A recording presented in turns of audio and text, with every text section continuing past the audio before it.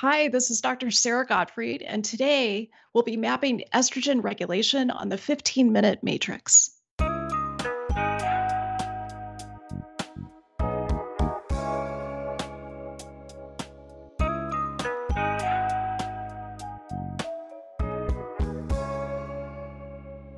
Welcome to the 15-Minute Matrix. I'm Andrea Nakayama, functional medicine nutritionist and your host.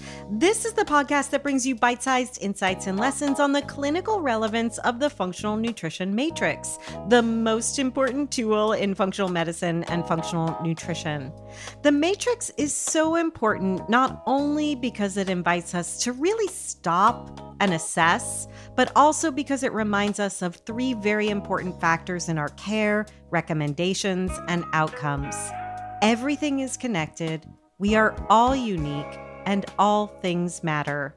Be sure to head over to this episode's show notes at 15minutematrix.com if you'd like to see today's topic mapped on a downloadable matrix to remind you of these critical aspects of care. Today on the 15-Minute Matrix, I'll be speaking with Dr. Sarah Gottfried. Sarah Gottfried, MD, is a board-certified gynecologist and physician scientist. Over the past 2 decades, Dr. Gottfried has seen more than 25,000 patients and specializes in identifying the underlying cause of her patients' conditions to achieve true and lasting health transformations, not just symptom management. She is more likely to test her patient's DNA and next-generation biomarkers and then prescribe a personalized lifestyle protocol using primarily food, not drugs, plus other proven interventions to optimize the gene-environment interface. For each patient, she designs an N of 1 trial to provide rapid information on whether the personalized prevention plan will improve outcomes. It's not one method fits all. It's not disease-centered. It's not fix them up and send them home. It's a mission to transform healthcare one patient at a time, which is why I like Dr. Sarah Gottfried's work so very much. Dr. Gottfried is a global keynote speaker who practices evidence-based integrative precision and functional medicine. She's clinical assistant professor in the Department of Integrative Medicine and Nutritional Sciences at Sidney Kimmel Medical College, Thomas Jefferson University, and director of precision medicine at the Marcus Institute of Integrative Health. Her 3 New York Times best-selling books include The Hormone Cure, The Hormone Reset Diet, and Younger. Her next book, titled Women, Food, and Hormones, will be released in fall of 2021. And we here at the Functional Nutrition Alliance cannot wait to read more from Dr. Gottfried.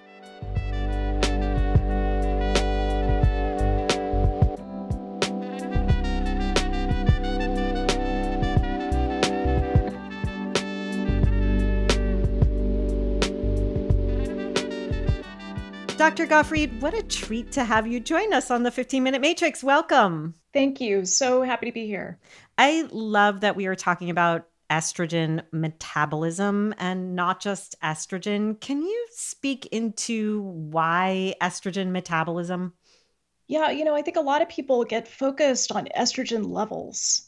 And I want to look much more broadly at what's happening with estrogen in the body. So metabolism picks up the other functions of estrogen, especially some of those drivers that we learn about in functional medicine, production, transport, sensitivity, and detoxification. So we need to have this bigger view. I love that bigger view and that it really brings us into the body. We're not taking the hormone outside of the body. If we start with the realm of the antecedents, where are estrogens made and how should we be thinking about them? Estrogens are made in a lot of different places. A lot of people think it's the ovary, it's the corpus luteum, it's the placenta where it's made. But the truth is, that's more classic endocrinology. And increasingly, we're learning that there's other parts of the body that can make estrogen. So that includes the liver, heart, skin, kidney, fat tissue, brain. Brain is super important, bone. And in men also need estrogen. It's made in the testes. We're talking about different kinds of estrogen. So we keep saying estrogens. Can you speak a little bit to those different estrogens? I think we also have these ideas that some are good, some are bad. Are we being too limited in our thinking there? I think we have to be careful not to be overly reductionistic when it comes to the members of the estrogen family. So, as you described, there's a lot of different members of this family. There's some that are better behaving than others. And the one that I tend to focus on is estradiol. So, estradiol is the most abundant estrogen for women, especially premenopausally, but after menopause as well. That's when estrone E1 becomes more dominant. Hmm. And there's a third type of estrogen called estriol, which is primarily made in pregnancy. So we want to consider this whole entire family and also the conversion that happens between these different parts of the family. That's something I was thinking about too, just in terms of the notion of metabolism. There's some metabolic conversion between these different estrogens, right? That's right. There's some funny names for this. So one of the names that exists when you look at initial synthesis of estradiol is not just the most abundant, it's also the most potent estrogen that we have. And it's converted from testosterone. So testosterone uses the enzyme aromatase to synthesize estradiol. And this is peripherally, whereas in the ovary, you make estradiol directly. And then this can be converted into estrone. That can go bidirectionally between estradiol and estrone. It can also be converted to estriol. So important to think about all those conversions. And I think one of the things you do so beautifully is really show us all the different ways in which the body can impact that estrogen metabolism, but also in which estrogen in the body can also conversely impact how the body functions. Can we look at some of the triggers in a person's body that would impact their estrogen metabolism? So we've got these three main estrogens that we've talked about, the E1, E2, E3. Estradiol, which has the DI in it, is E2. These also convert to other metabolites. So, for instance, estrone converts to 2 hydroxyestrone, 4 hydroxyestrone, and 16 hydroxyestrone. And there's a number of different nutritional factors that we want to consider that can impact estrogen metabolism. And the ones that I think are the most important to know about, at least at the beginning, include alcohol and fiber. Hmm. So, fiber is really essential for promoting healthy balance with estrogen metabolism. We know that vegetarians and vegans, for instance, tend to have lower estradiol levels, and this is related to how much estradiol they excrete. So, in terms of triggering events, what I certainly see in my patients are too much alcohol consumption. We know that more than 3 servings per week is associated with a greater risk of breast cancer, 3 or more. We know that fiber intake is so important for the estrobolome, which is that subset of estrogen metabolizing bacterial genes that exist in the gut and regulate estrogen levels.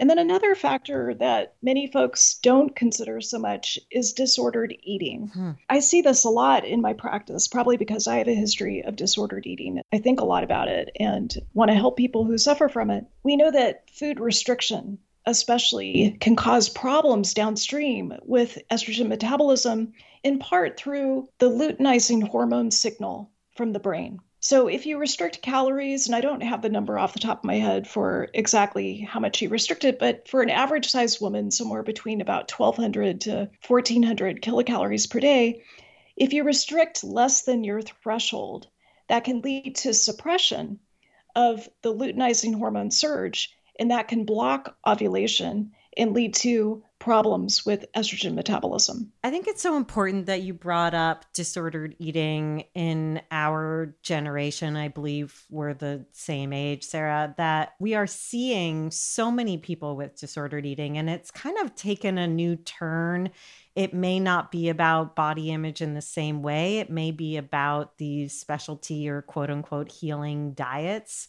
Are you seeing people come in, women coming in who are inducing estrogen dysregulation through major food restriction, category food restriction, even the trends of ketogenic dieting? Not to say it's good or bad, but it has its place, right? If we look through an N1 perspective, even intermittent fasting, when not used appropriately, I feel like these can contribute to disordered eating. And I'm wondering how they contribute to hormone function. That's such a good question, Andrea. I feel like there's so much to unpack Yeah. in that question you just asked.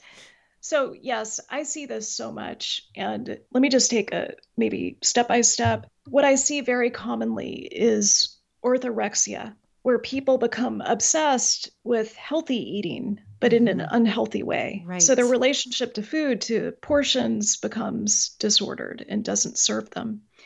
The other thing that I see a lot is people that I fondly call my keto refugees. And these are folks who go on a ketogenic diet that usually is not well formulated. I think there's ways to formulate a ketogenic diet that's better for the microbiome and better for function. But I really think of keto as a 4 week therapeutic pulse, unless you have epilepsy or Exactly. Alzheimer's disease. So I'm really careful about therapeutic pulses because I think they can lead to micro and macronutrient issues further down the road when they're used in the long term.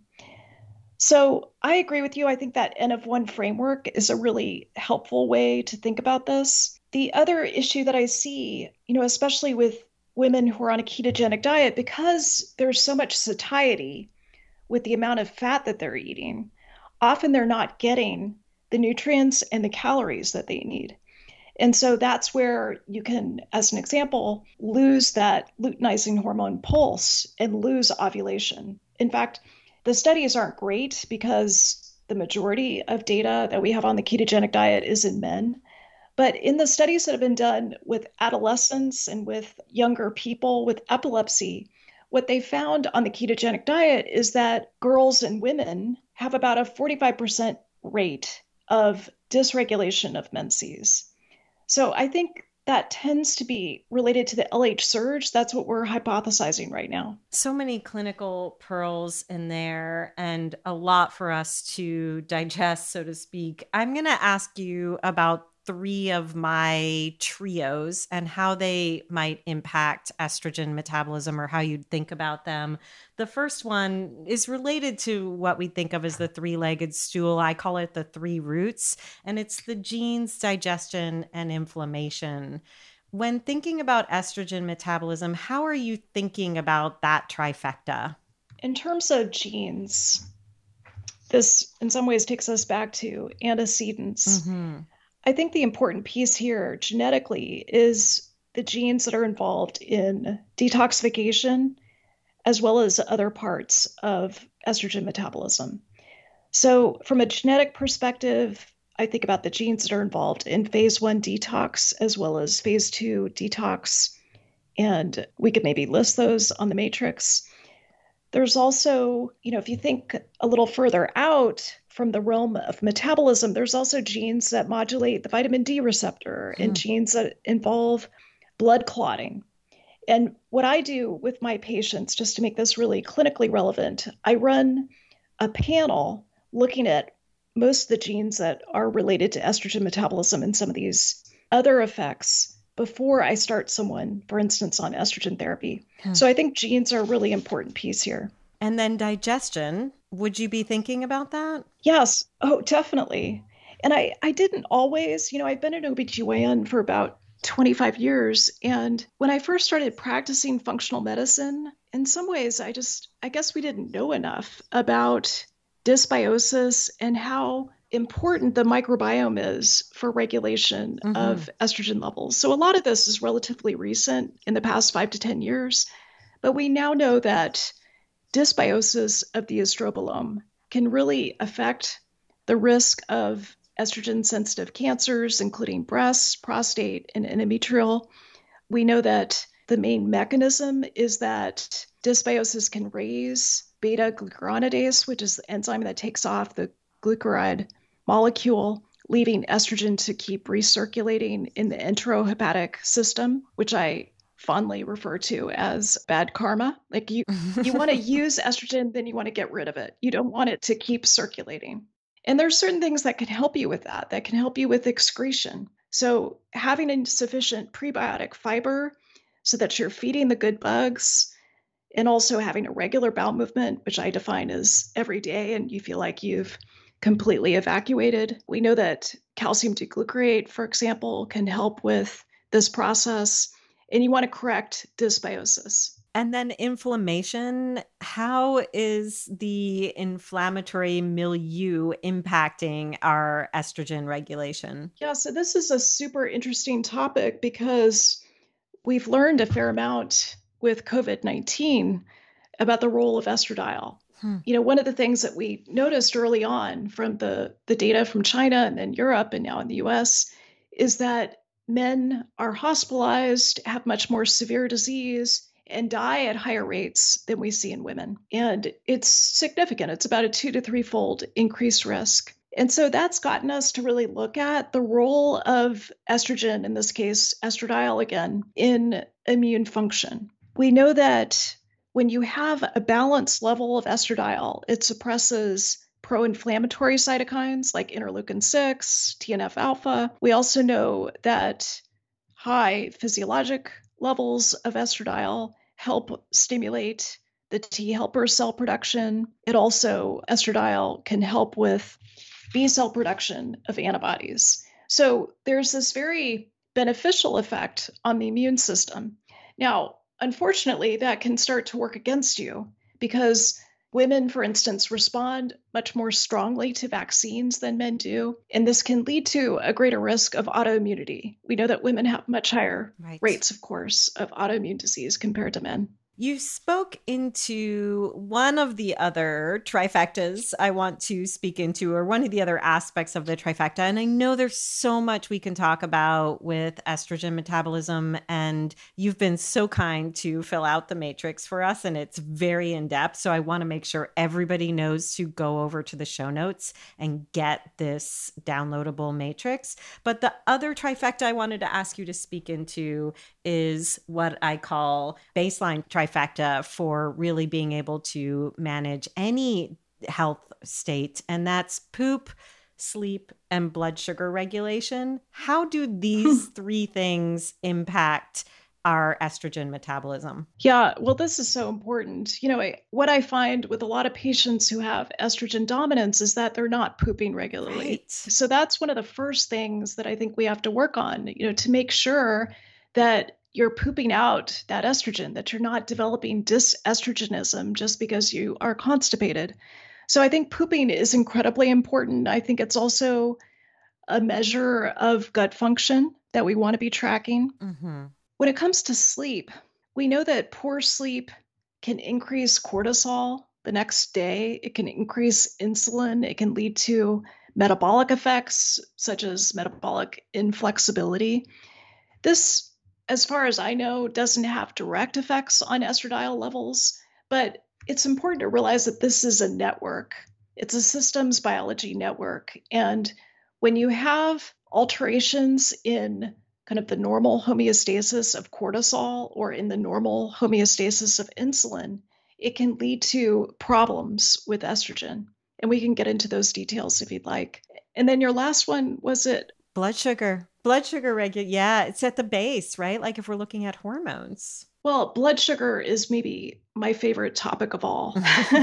I just think that, definitely what I've noticed in my clinical practice is that so many people have problems with glucose homeostasis and they don't know it. So if you just look at prediabetes, kind of the mainstream definition of prediabetes, only 10 to 12% of people who have it know it. And I think this certainly can play a role with estrogen. We know from decades of data that estrogen is an insulin sensitizer. So it has a salutary effect on blood sugar regulation. We also know that when women go through perimenopause, and I like to think of perimenopause in a couple of different phases. There's this first phase where you drop your progesterone. You're starting to run out of ripe eggs. You don't have the same level of progesterone you used to have. And then there's a second phase, which is where estradiol levels start to decline. Yep. And in that second half of perimenopause, that's where we start to see changes in body composition, which I think are related to insulin and this modulation that occurs, kind of this crosstalk between insulin and estrogen. So what happens is that women start to deposit more fat. This is not something that any of us usually welcome. And it leads to increased visceral fat. In general, women have this better distribution of fat compared to men until they go through menopause. So they have increased visceral fat and they start to have more insulin resistance. Sarah, I know we only are scratching the surface, and you clearly can talk so much more about this topic. If you were to speak to us about the one thing you really wish that more coaches and clinicians were thinking about when it comes to estrogen and estrogen regulation, what would that be? I've got a first place tie. Can I give two things? You can. Okay. You can absolutely give two things. Well, I think first of all, and this is good for job security, in mainstream medicine, there's this total disconnect where clinicians don't realize the importance of nutrition to modulating estrogen. And I think this is such an important factor. I get criticized for this a fair amount in mainstream circles. And yet, all you have to do is show them the data. Right. The effect of fiber, the effect of dysbiosis, the effect of modulating prebiotics. All of these things have a pretty dramatic effect on estrogen levels. Same thing with alcohol. Yep. So I think that's a really important piece, that nutrition plays such an important role. Now, if you have a postmenopausal woman who's having intrusive vasomotor symptoms, it's not like, giving her 10 grams extra fiber is going to change everything. There's a time and a place for using estrogen therapy, and nutrition will take you to a place where you may need the lower dose, and it may be, a shorter duration. Right. So I think it's important to realize that nutrition can really meet you in the middle. Thank you for saying that. Yeah, of course. Of course. It's not prompted. I think this is really important. And then the second point I want to make is that I see a lot of folks using questionnaires, for instance, to estimate estrogen levels in their patients. And I think we need a deeper, broader perspective. Mm-hmm. It's pretty simple to measure estrogen metabolism. I like to do it in the dried urine. I used to do it in 24-hour urine. But I just would really encourage our listeners to start getting familiar with estrogen metabolism, because there's so much you can do with nutritional modulation to get your patients to make more of those benevolent forms of estrogen and fewer of those Homer Simpson metabolites. I love that. Thank you so much, Sarah, for joining us today and sharing so much of your wisdom. Really tons of clinical pearls and great biochemistry for us to sink our teeth into. My pleasure. Thank you.